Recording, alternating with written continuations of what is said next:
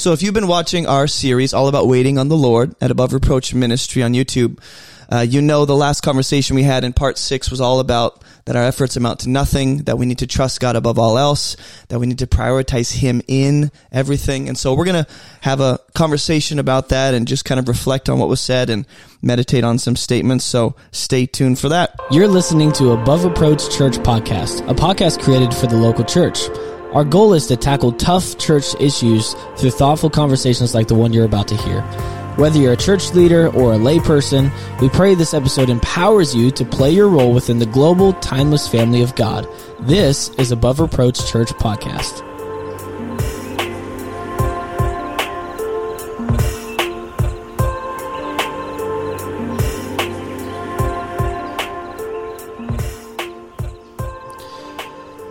Here we are again, Above Reproach Church Podcast. With me today, I don't have Tanner Coppernall. He is not here for this week's episode, but I do have my good buddy Andrew Hummel, all the way from Texas, hanging out with us, and we're going to talk through the most recent episode, all about waiting on the Lord, part 6.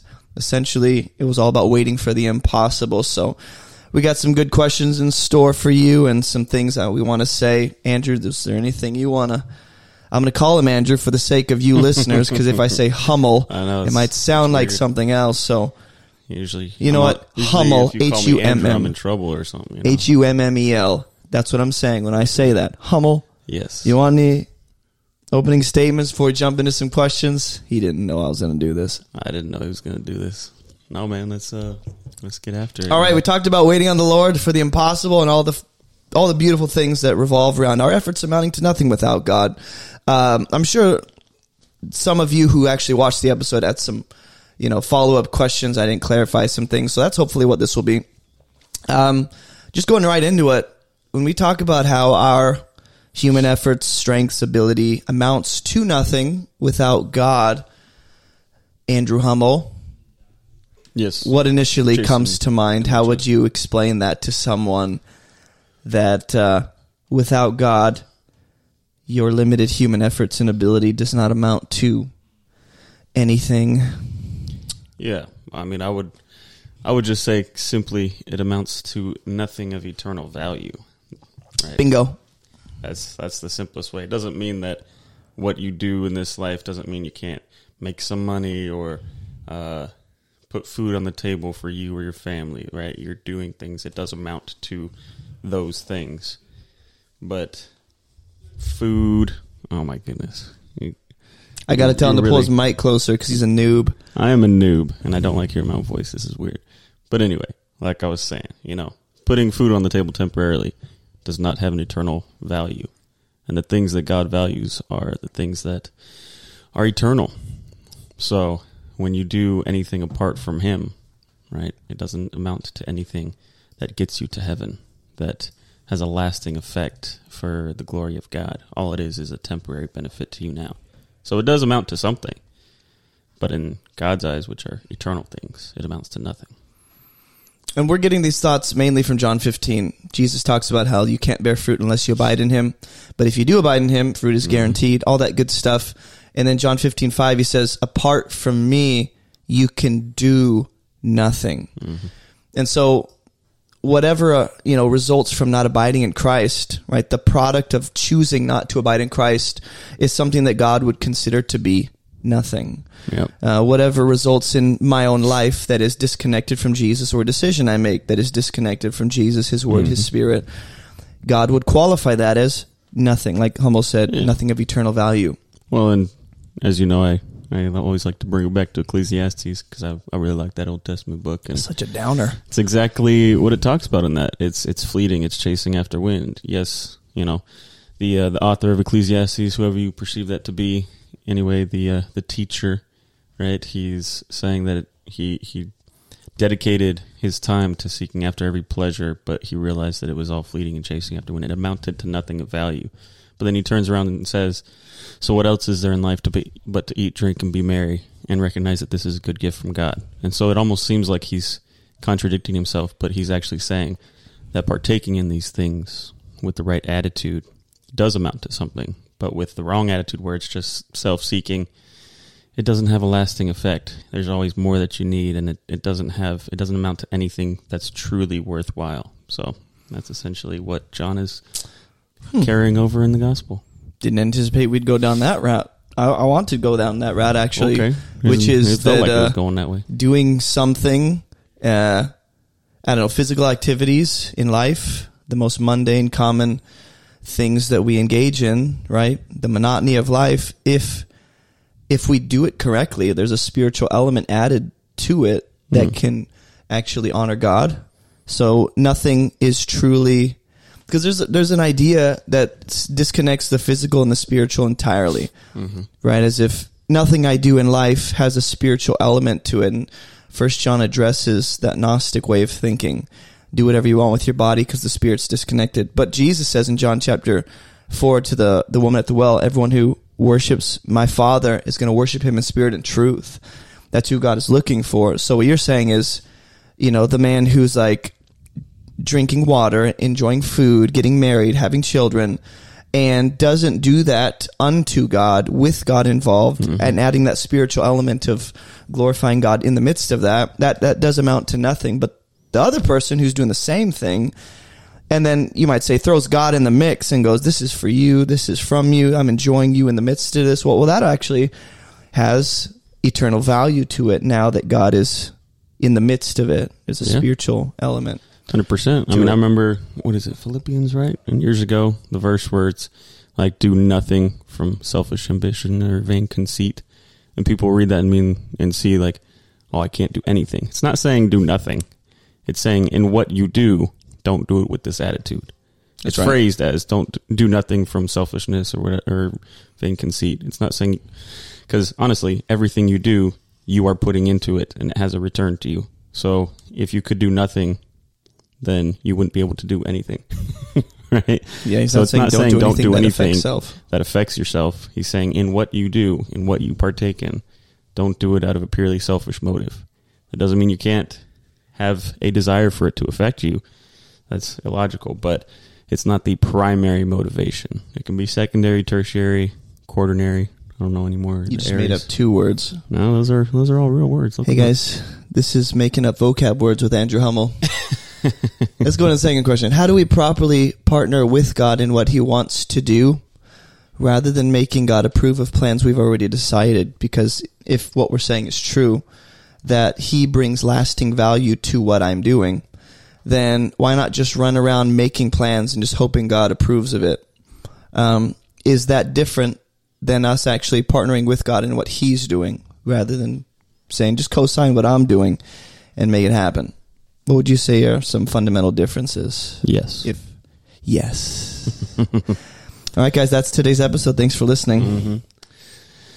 Oh, man. Well, I mean, there's always so much nuance. I never know where to start with this because depending on where you are in your walk with God, right, the more mature you become, the more naturally that your desires align with what God desires. And it becomes less of this constant, I'm not saying you're not seeking God first, but because you're in such a relationship with him, you're walking, you're talking, your desires have become what he desires for you. And so the natural outflow of that would be that you are making plans, but they're in alignment with what God wants for you. So just like a parent and a child, as your child grows up, hopefully you've instilled a certain value system and character. Keyword, hopefully. Yeah, well, we're talking about humans here, so, you know. I got a 6-year-old, so that's why I say that. Some room for error, right? But hopefully the child has grown up in the way that he should go so that when he's there, he won't depart from it. Proverbs, huh? But, right? So, but he doesn't have to come and say, hey, Dad, is it okay if I do this? It's like, hey, you're old enough now, son. Go ahead and make these decisions. Like, you have my blessing. Go live your life because I trust and I see that you've developed a character that I've been trying to teach you ever since you were a little boy. So now go ahead and do it. That doesn't mean, because like I call my dad almost on a weekly basis, and I just talk to him, hang out with him, be like, hey, Dad, what are your thoughts on this thing? What do you think about that? Oh, here's what's going on in my life. I'm hanging out with him. And I'll still ask for his advice on things, but Not permission necessarily. Now, that's not to say it's a little bit more different or a lot different honestly, with God, because God wants to be involved in every single intimate detail of your life. Mm-hmm. So, yes, still seek him first, and then all these things will be added unto you. But that doesn't mean you can't make plans. Does asking for advice assume you don't need permission? I don't know. I just thought of that. Like if my son comes to me and he's like, "Hey, I need advice on how to do this," he's already assumed that it's okay to do it. Not necessarily. Oh, how dare you challenge me on my podcast? You can ask for advice on something. That doesn't mean that you've already planned to do it.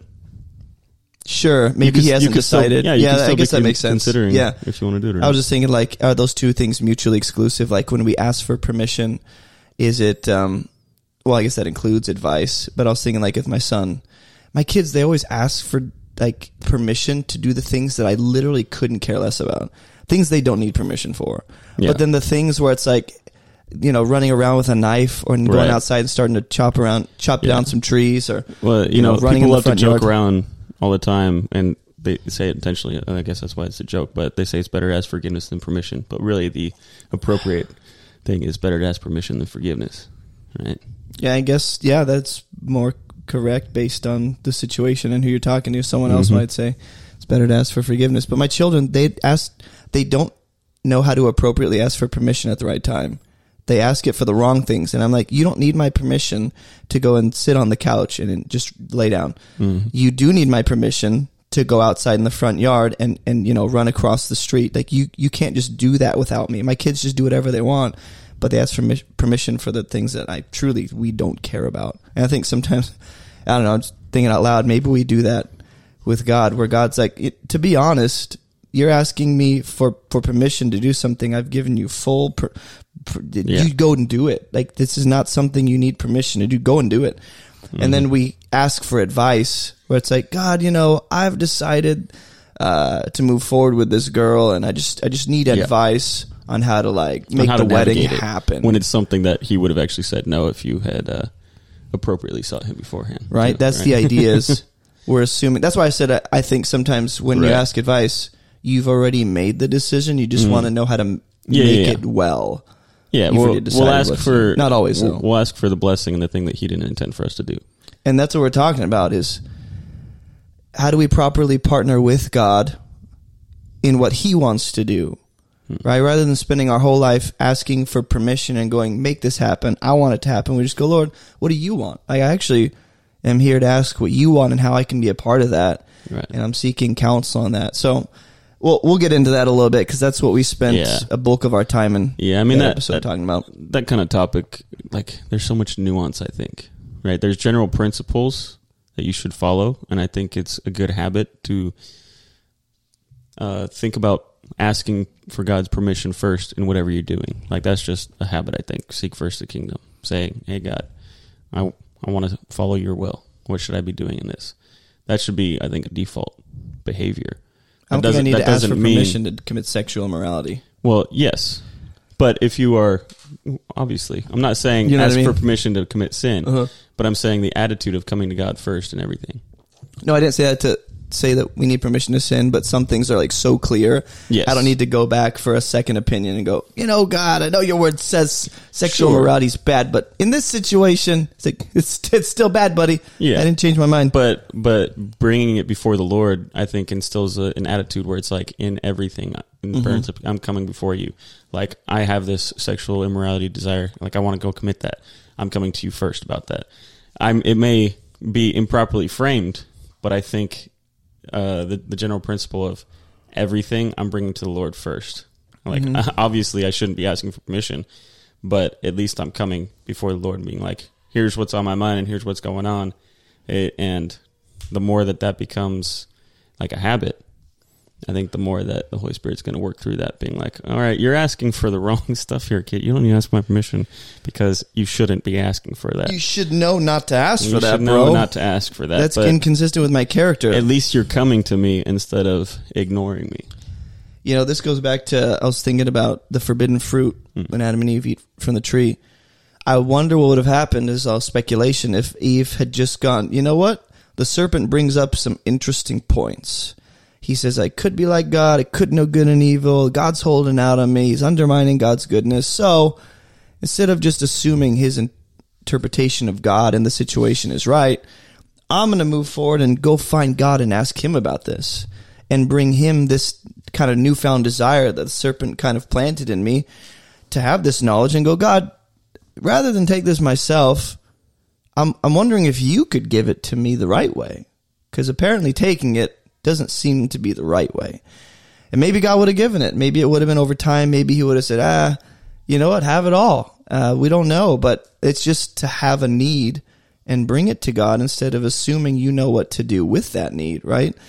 Same idea with it, because you said like bring it to God, and most people think that's prayer, and that is one of the fundamental ways to do it, is acknowledging with your lips in prayer, talking to Jesus, God, what do you want? But it's also like being like the supercomputer that you are and running through your knowledge of God's word in a decision, going, well, what does God's word say about this? If it's a clear yes or no, right, I probably don't need to consult him anymore, right? I don't need to ask for permission to do drugs. Right. I don't need to ask, God, are you okay with me having 13 wives? But Abraham, right? Solomon 3,000 concubines or whatever it was. You let Solomon. Letting isn't approving of, but let's move on to the next point.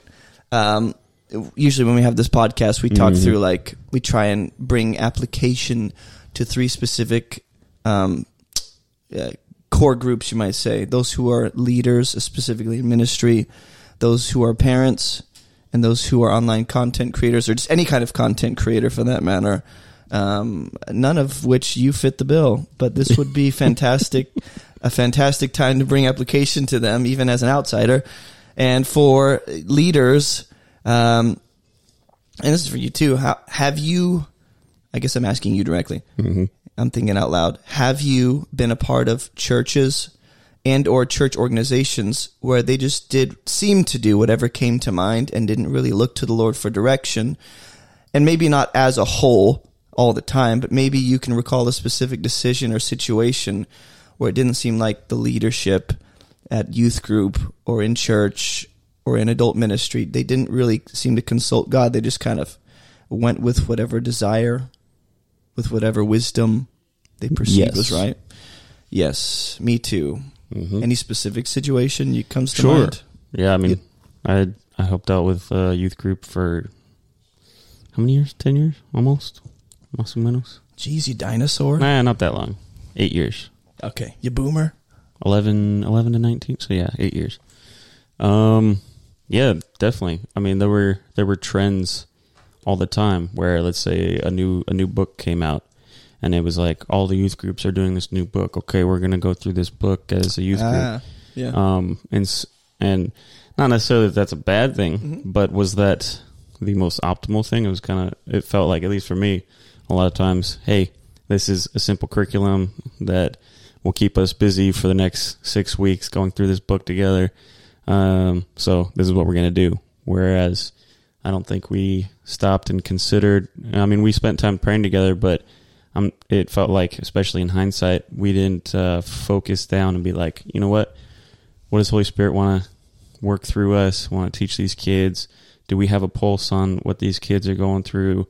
Is this applicable to them right now? Like, it may have valuable content for sure, but I think it was just the easy thing because other youth groups were doing it. It was a popular series we're going through, and it's like, okay, yeah, we're going to do this. So. And I'm sure the assumption was we don't really need to pray about it because it seems to be working for other people. Yeah, it's a big name guy, man. Beautiful. There's so many things wrong with that. It's going to really, grab the hearts of the kids. It's so relevant. Everybody's going to love it. It's like, well, man. Maybe. The assumption there is that what works for someone else is going to work for me the same way. Or what's effective for one audience is effective for the audience that God's entrusted me.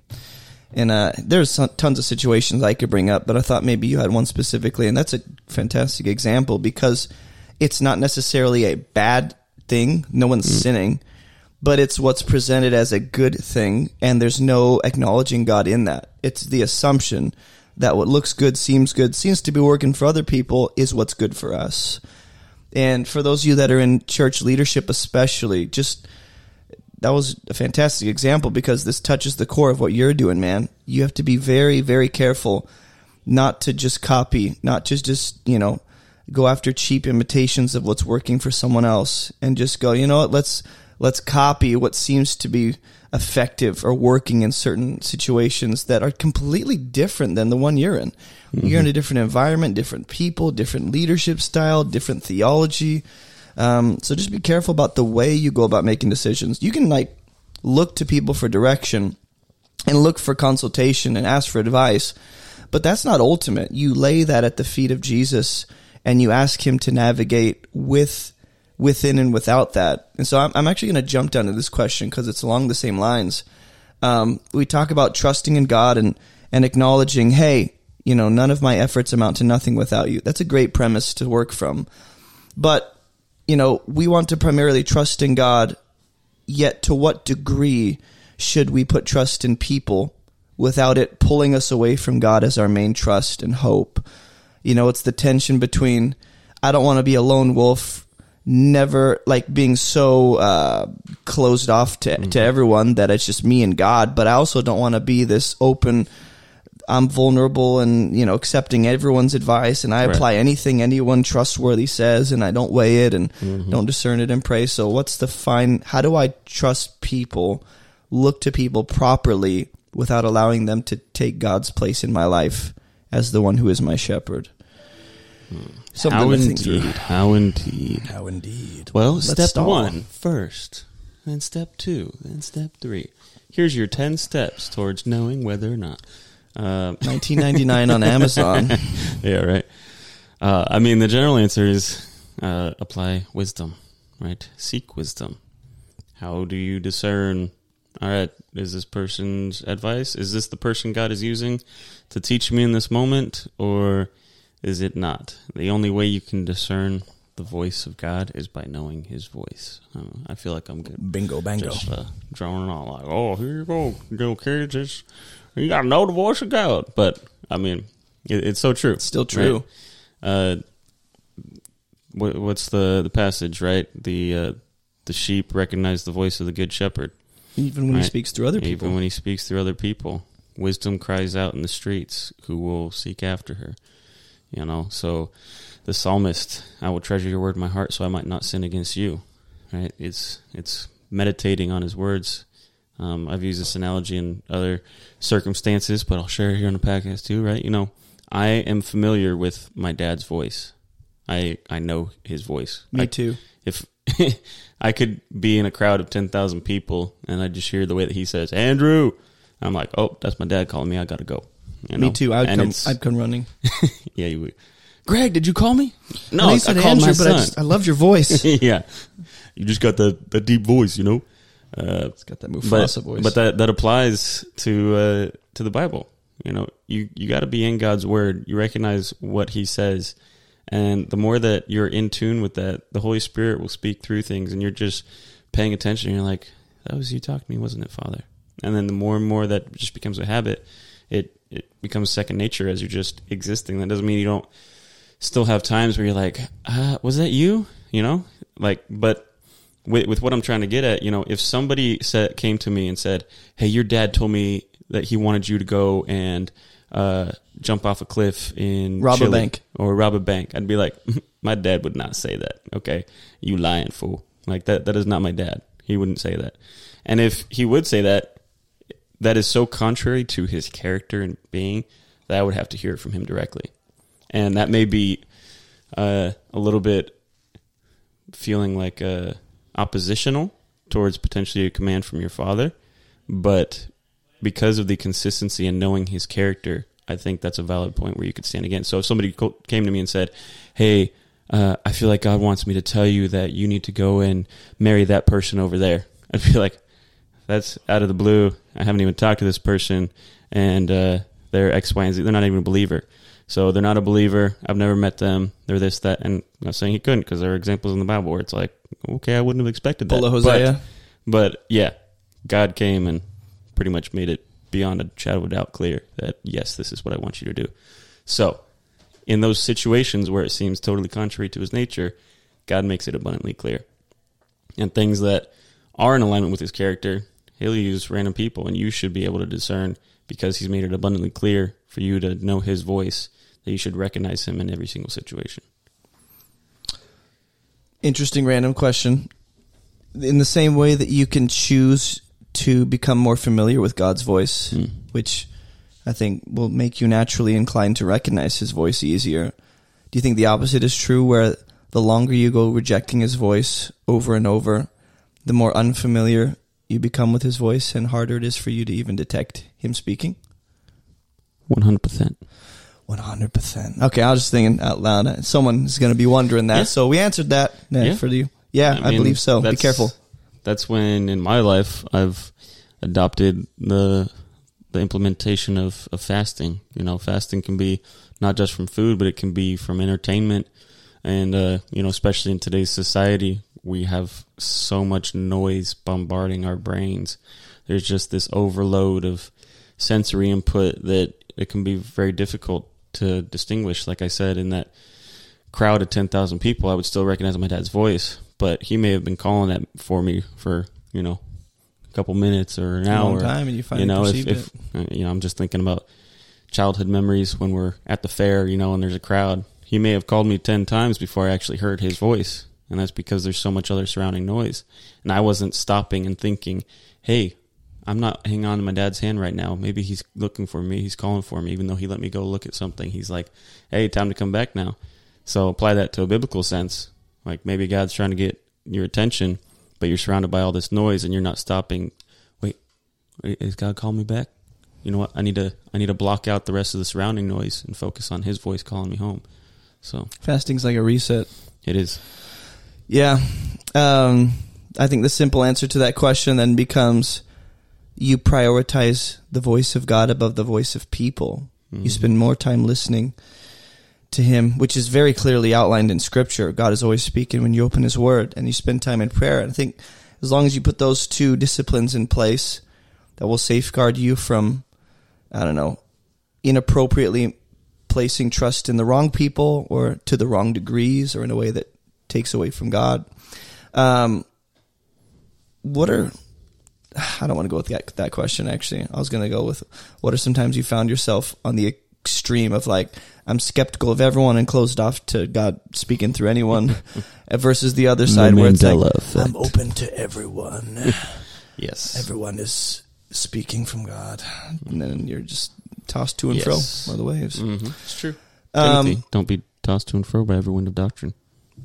So apart from the trusting in people too much, or in a way that dishonors God, or in a way that prioritizes people above God, back to the whole our works amount to nothing without him, right? There's no eternal value in what we do without his hand on it.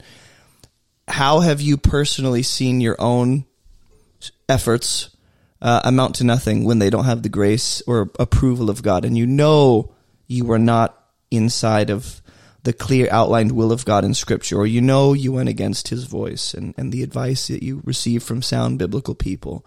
How have you personally seen this play out in your life, if you can think of any scenario off the top of your head, as I stall by talking slowly? Say it again, and because my brain was racking through as how you have you personally seen your own efforts? No, we're going to keep it. Your own efforts amount to nothing because it wasn't graced by God. It wasn't approved by God. It wasn't what he called you to. Maybe it went against Scripture. I mean, getting into the occupation that I'm in now, right? I'm in law enforcement, for those of you that don't know me. He's so cool. You're so cool. Federal law enforcement. Not that that's any more special. But it is, though. Before going into that, I was going to college. Originally wanted to do physical therapy. I mean, I'm fascinated by anatomy and physiology. I think that stuff is awesome. Sports, athletics, all that. And I wanted to do that. And I thought because I had a passion for it, that's what I was going to do. But the longer and longer I was going to school, the more I was like, man, I just feel so unsatisfied what I'm doing. Like, my joy is not there. I don't feel any satisfaction. I feel like every time I'm trying to pursue this, I just cannot find the enjoyment in it. So then I took a year and a half off of school. I was like, you know what? I'm just going to work. I'm going to save up money. I'm going to try and figure out life. as young kids do, oh, forget school, I'm going to figure out life. I don't know. But I can't relate to that. One thing after another, as time goes on, a cousin of mine at a family gathering was like, hey, what are you going to do with your life? I was like, I don't know. It's like, well, you seem to have the good disposition for this type of work. You're out in the middle of nowhere doing some crazy stuff sometimes, and I think you should look into it. And I was like, all right, I'll look into it. So, I applied, sort of. It took me a while. I was a little bit like Jonah. A lot of things were lining up where I was like, yeah, God's telling me to go do this. Yeah, God's telling me to go do this. But I really don't want to because it means leaving friends, home, family. I grew up in the mission field, and I was used to traveling around and everything. But once my parents stopped being missionaries and we moved back to California, that was the first time I'd ever had a home for longer than like 3 years. So we had been there for about 8-9 years at that point, and I was like, man, I've never been in one place for so long. Like it's tough to get up and move again because I feel established. So, with the college, that wasn't satisfying anything. But then every other job that I was doing was also very unsatisfying because I knew what God was calling me to go do, and I was like, I don't want to do it. I don't want to do it. I don't want to do it. I was telling people that I had applied. I was lying. And everybody was like, hey, what's going on? Are you going to go? Are you going to go to the academy soon? Are you going to be doing this? Are you going to do that? I'm like, oh, man, I haven't heard. And the whole time feeling dissatisfied because I'm like, look, I keep on lying. This is going to go a wrong route. I can't keep lying like this. Plus, I'm unsatisfied with the job I'm doing. It's not just because I'm lying. I know I'm supposed to be doing something else. Finally told Jason, he's like, all right, bro, here's my laptop. Pull it up right now. You're going to do it in these next 30 minutes while I'm sitting here with you. And what can I say? I'm a good guy. It definitely has been a God-led thing, where he was just opening doors. It was a long process, and there were times where I was like, even through my procrastination and unwillingness to want to do it, like literally there were times I had to get medical evaluations and things like that. There's so many little details that I feel like I'm rambling on my life story with this part, but I had epilepsy as a kid. Long story short, I don't have it anymore, but we didn't have medical documentation, and to go into this profession, I needed clearance of that. And so I had to get a general practitioner to get a reference for a specialist, and all this stuff had to be done in like a specific time frame. And I was also serving in the youth group, and I was away, and I was at a place that didn't have cell service, but somehow I had cell service when it happened, and they called me and they were like, we have an opening. And I was like, awesome. Dang it. Normally these things cost a crazy amount of money, but there was this wonderful woman that worked the front desk that was like, I just feel led to help you out. So here's what the cost normally is, but here's what you're going to pay. And I was like, no way. And in the time, during this time, I was in between jobs, just working every once in a while for a friend who paid cash for his business, and literally the exact amount that she said, here's what you're going to pay, is the exact amount that he had just paid me, and it was pretty much all I had. But anyway, there are a plethora of little details of stories like that where I was like, I'm trying to do everything I can to give a reason to not follow what you're telling me to do. And each step of the way, you keep on being like, look, you should have been paying $1,000 for this, but instead you're only going to pay like $320.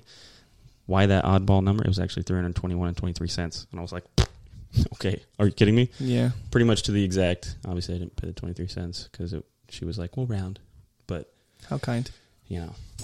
So little things like that where, I was running away, and the things I was doing to try and block out where he was leading me just didn't have satisfaction in it. And if I had kept doing that, or didn't have a buddy that forced me to sit down and accept my fate, even though he didn't want it either, I did. I could have very much ended up, fast forward, alternate timeline, if I keep on ignoring, hey, I don't hear your voice anymore at all. You could be dead. I could be just lifting furniture all day, every day, or cleaning pools, or working construction, and there's nothing wrong with those things, but those were not what That's God not had what for you me. were called to. That's not what I was called to at the time. So it's wrong because you're not supposed to be there. Yeah, and I very much appreciated those jobs, don't get me wrong. Like, I learned a lot of valuable, hardworking lessons and all that stuff that have served me well but it wasn't where I was meant to be. So what God wanted to do was make your life fruitful, and you pushed against it. How could you, man? I would never do that. I've only done that most of my life. Kind of like, to close this thing down, a couple questions. Lots of believers in a local church, because I know you guys are listening. You're like, I attend a local church. I'm in a community. Give me some practical takeaways. Okay. I know a lot of you are wondering to what degree you're allowed to make plans, right? That's the tension here. And to what degree do I need to make sure I have God's approval before I make a plan and move forward? And a lot of Christians are terrified of making plans. Maybe we can talk through, as we close down, why many believers are afraid to make plans, or why you in your life have been afraid to make plans or needed a certain amount of approval before making a decision. You know, we talked about Jonathan in the last episode, all about waiting on the Lord, and talked about how he didn't necessarily get permission. He just moved forward in a desire and made a plan, and God confirmed after the fact. But he acknowledged God in all his ways. And I think Christians, frankly, are terrified, number one, to miss out on the best God has for them. They know that there's no good outside of God's best for their life. Number two, they might think that following Jesus is a one-way street where God just programs me and I'm a robot to do whatever he wants, and I have no free will participation in that, no responsibility. That's not true. God has given you a mind to think and to reason and to make plans and to discern and to evaluate. He just wants you to acknowledge him as you do it. It's not a terrifying thing to make plans and then lay that at the feet of Jesus. But also, I think people are afraid to make plans because they're afraid of being disappointed and God saying no. I think so. If I don't make plans, there's nothing for him to deny. How do you know if you've developed a character trait unless you are given a circumstance in which you need to apply it? Right? So, yes, you're supposed to seek the Lord first in everything you do, and all these things will be added unto you, right? But let's say you're praying for patience. I mean, I always love this example, right? Does God zap you with patience, or does he put you in a circumstance in which you need to practice patience? He gives you kids. I would say both and, right? Because unless you're put in a situation where you need more patience, how do you ever know if you've had more patience? I know, mind-blowing, right? True. So the same applies in making a decision. God doesn't, just because we are his children does not mean we are eternally childlike in our inability, or I don't want to say inability, because yes, apart from him, we're going to blah, blah, blah, blah. All right, everybody's going to, you can't do this. But what I'm getting at is childish versus childlike? Yes, he wants us to grow up in all wisdom and maturity, being able to withstand whatever comes at us in life. That doesn't mean I don't think about him or consider his thoughts, but like a child growing up under a parent, you raise them up in the way they should go so that when they're older, they don't depart from it. That's the second time I've used that proverb tonight. That's the same with this. He raises us up as we continue to be in relationship with him, and he puts his spirit in us. So we have him with us in the decisions that we're doing. If we ask. Walk in the Spirit, right? We keep step with the Spirit. So therefore, as you mature, just like when you become an adult, you start making your own decisions. So to what degree can I make plans without needing to ask for permission? To the degree that you are a mature adult. And then another question would be, why do you want to make plans without him? Yeah. I think there's some decisions where, frankly, it's so quick in the moment. You don't have time to sit on your knees and go, Lord, but you can run through what Scripture says and go, based on that, I can make a decision here. And, God wants us to grow up, but stay childlike and dependent on him. Having knowledge doesn't mean I become less dependent, I don't think. I think more knowledge actually makes me realize how dependent I really am, which will make me more capable of making decisions because I have the knowledge and I know how much I need him. And so as I'm applying the knowledge, I'm appropriately depending on him in that. Your ability to make a wise decision as you grow up is a gift from your parent or God in this circumstance, right? So by default or effect, whatever the proper verbiage is there, you are not making that decision apart from him, because you would not have the wisdom to make that decision if he had not imparted it upon you and you had been seeking him first. So either way, acknowledge him. Either way, you are acknowledging him by applying the wisdom that you have learned through relationship with him. Mm-hmm. So you are not necessarily making a decision absent him if it's the right decision. Yep, So, exactly. I am smart enough to make this decision because he helped me to become smart. Last question. What is the balance between making plans without God versus not making any plans because we're afraid to move ahead of God? So one is like too slow. I'm not making any plans, and God's like, can you pick up the pace a little bit? I have some stuff for you to do. Yeah, and the other one is too fast, right. where it's like I'm making plans left and right, not consulting him, getting ahead of God. We want to walk at the pace of grace. I would say I err on the former more than which order did you have that? Making plans without God, or not making any plans because we're afraid to move? Oh, I would say the latter then. I tend to not make plans, is what I'm saying. You move too slow. Yes. You're a turtle. I'm a turtle. I could be a turtle at times. I mean, when it's go time, it's go time, But I'm very much... You turn into a ninja turtle? I'm much more laid back in my application. And a lot of that has to do also with just experience, different trips I've gone on, upbringing in the mission field, things like that.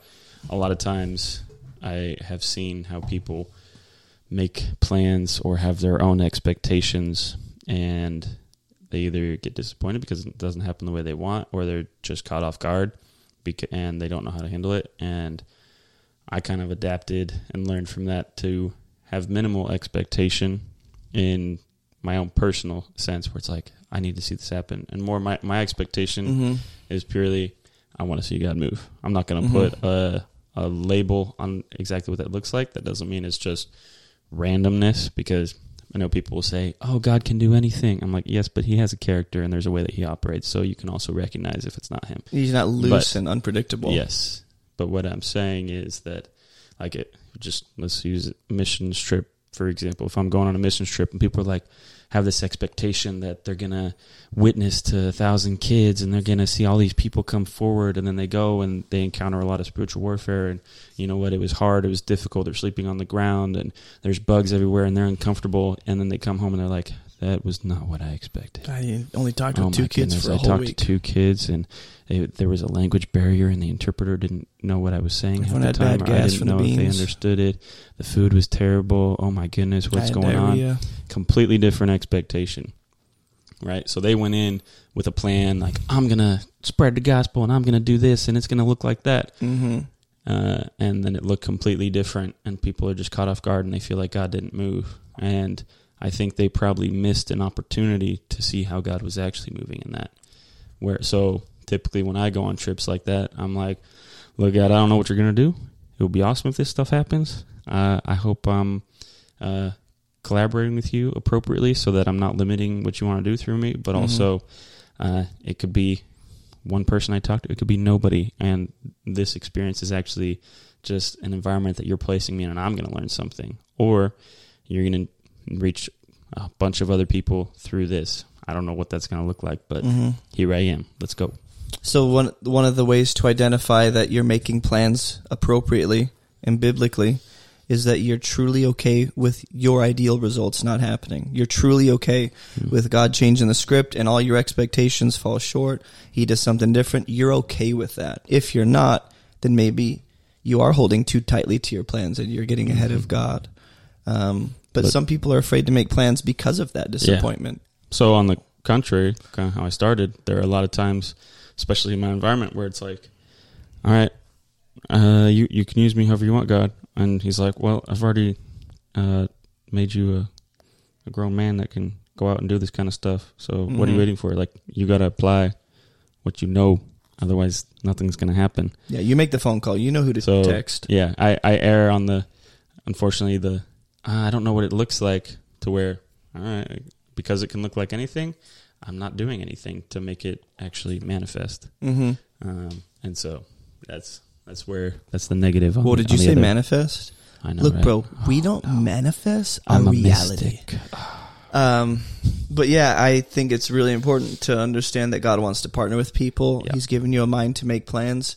Jonathan was okay either way. It seems like when he moved forward to the Philistine garrison and he goes, the Lord can, not saying he will, but let's find out.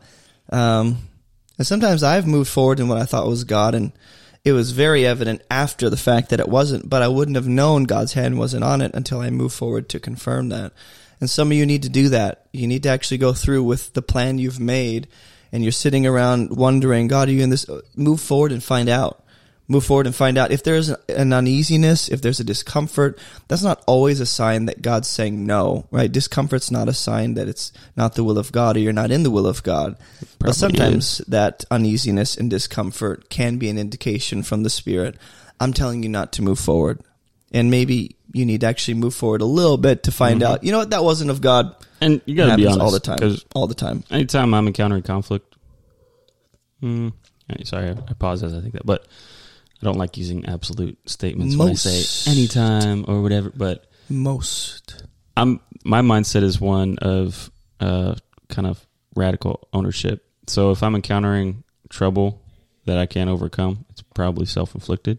Either I'm not acknowledging God in all my ways, I'm not spending that quiet time. And that doesn't mean that when I am spending quiet time, I don't encounter conflict, but the way that I handle it and my response to it is drastically different between feeling joy in the midst of trials and tribulation or feeling disappointed and flustered and angry in the midst of it. And it all comes from the seeking first. And that's what we're here to tell you as we close down today. Seek first the kingdom. In all your ways, acknowledge him. Not just prioritize his kingdom above all that you do, but in all that you do. All the plans you make, all the things you decide, all the vision you have for your life, submit it to God daily. Acknowledge him in all your decisions. Sometimes it's Proverbs 16, man. Have you read Proverbs 16? He's so much more spiritual than me. No. Usually I get to be the spiritual one. Go ahead. You can read it. All right, I'll read it. You're Proverbs the guy. 16. The whole chapter? Sure, why not? I mean, it's only... Well, I don't know. Actually, I'm scrolling a lot, and it's a lot of verses. It's only 397 verses. It's only 33 verses, but at least through verse 9, because that's the main verse that came to mind. But I was like, the rest of this is good, So the plans of the heart belong to man, but the answer of the tongue is from the Lord. All the ways of a man are clean in his own sight, but the Lord weighs the motives. Commit your works to the Lord, and your plans will be established. The Lord has made everything for its own purpose, even the wicked for the day of evil. Oof. Everyone is proud in his heart, or everyone is proud in his heart is an abomination to the Lord. Assuredly, he will not be unpunished. By loving kindness and truth, iniquity is atoned for, and by the fear of the Lord, one keeps away from evil. When a man's ways are pleasing to the Lord, he makes even his enemies to be at peace with him. Better is a little with righteousness than great income with injustice. And this was the verse I was thinking of. The mind of man plans his way, but the Lord directs his steps. That's right. It's okay to make plans. Just make sure you want God to direct those steps. Well, guys, thanks for listening to today's episode of Above Reproach Church Podcast. Pew, pew, pew. Special thanks to my special guest all the way from Texas, Andrew Hummel. Thanks for being on. Thanks, Mike Tyson. This was awesome. And so, guys, go ahead and check out AboveReproachMinistry.com for all the free resources we have. A copy of my book, Can't Even Talk. You can join our online church through Discord, which is not about division. That's just the name of the app. Okay, we're not all about being divisive. Bro, why'd you join an app that sows dissension amongst people? Why are people? you about planting division? We're not. It's just we're using the platform God has made available. Are you trying to redeem what the enemy has taken for the Lord? Not only am I trying to redeem, God is effectively redeeming. So join that online church if you haven't already. Check out all our free resources. Check out the book, and find our YouTube channel for all the videos that we provide commentary on. And that is it for today, guys. Keep moving towards Jesus. Is there anything you want to say in closing? You get 5 words maximum. I love you. Hey, thanks for listening to today's Above Reproach Church podcast. If you've benefited from this content or this ministry in any way, there are a number of ways you can support what we're doing to help people move towards Jesus. We're completely funded by generous supporters like you, so if you'd like to partner with us financially, you can head to abovereproachministry.com/donate, and you can give through debit or credit card, you can give through PayPal, Venmo, Patreon, or even just mail a check to P.O. Box 338, Green Cove Springs, Florida 32043. Or grab some of our church merch to represent Jesus on your body wherever you go. Either way, while you're on the website, check out all of our free resources, our online church, my book Fruitful, as well as everything else going on in our online ministry. Thanks for listening, and as always, keep moving towards Jesus.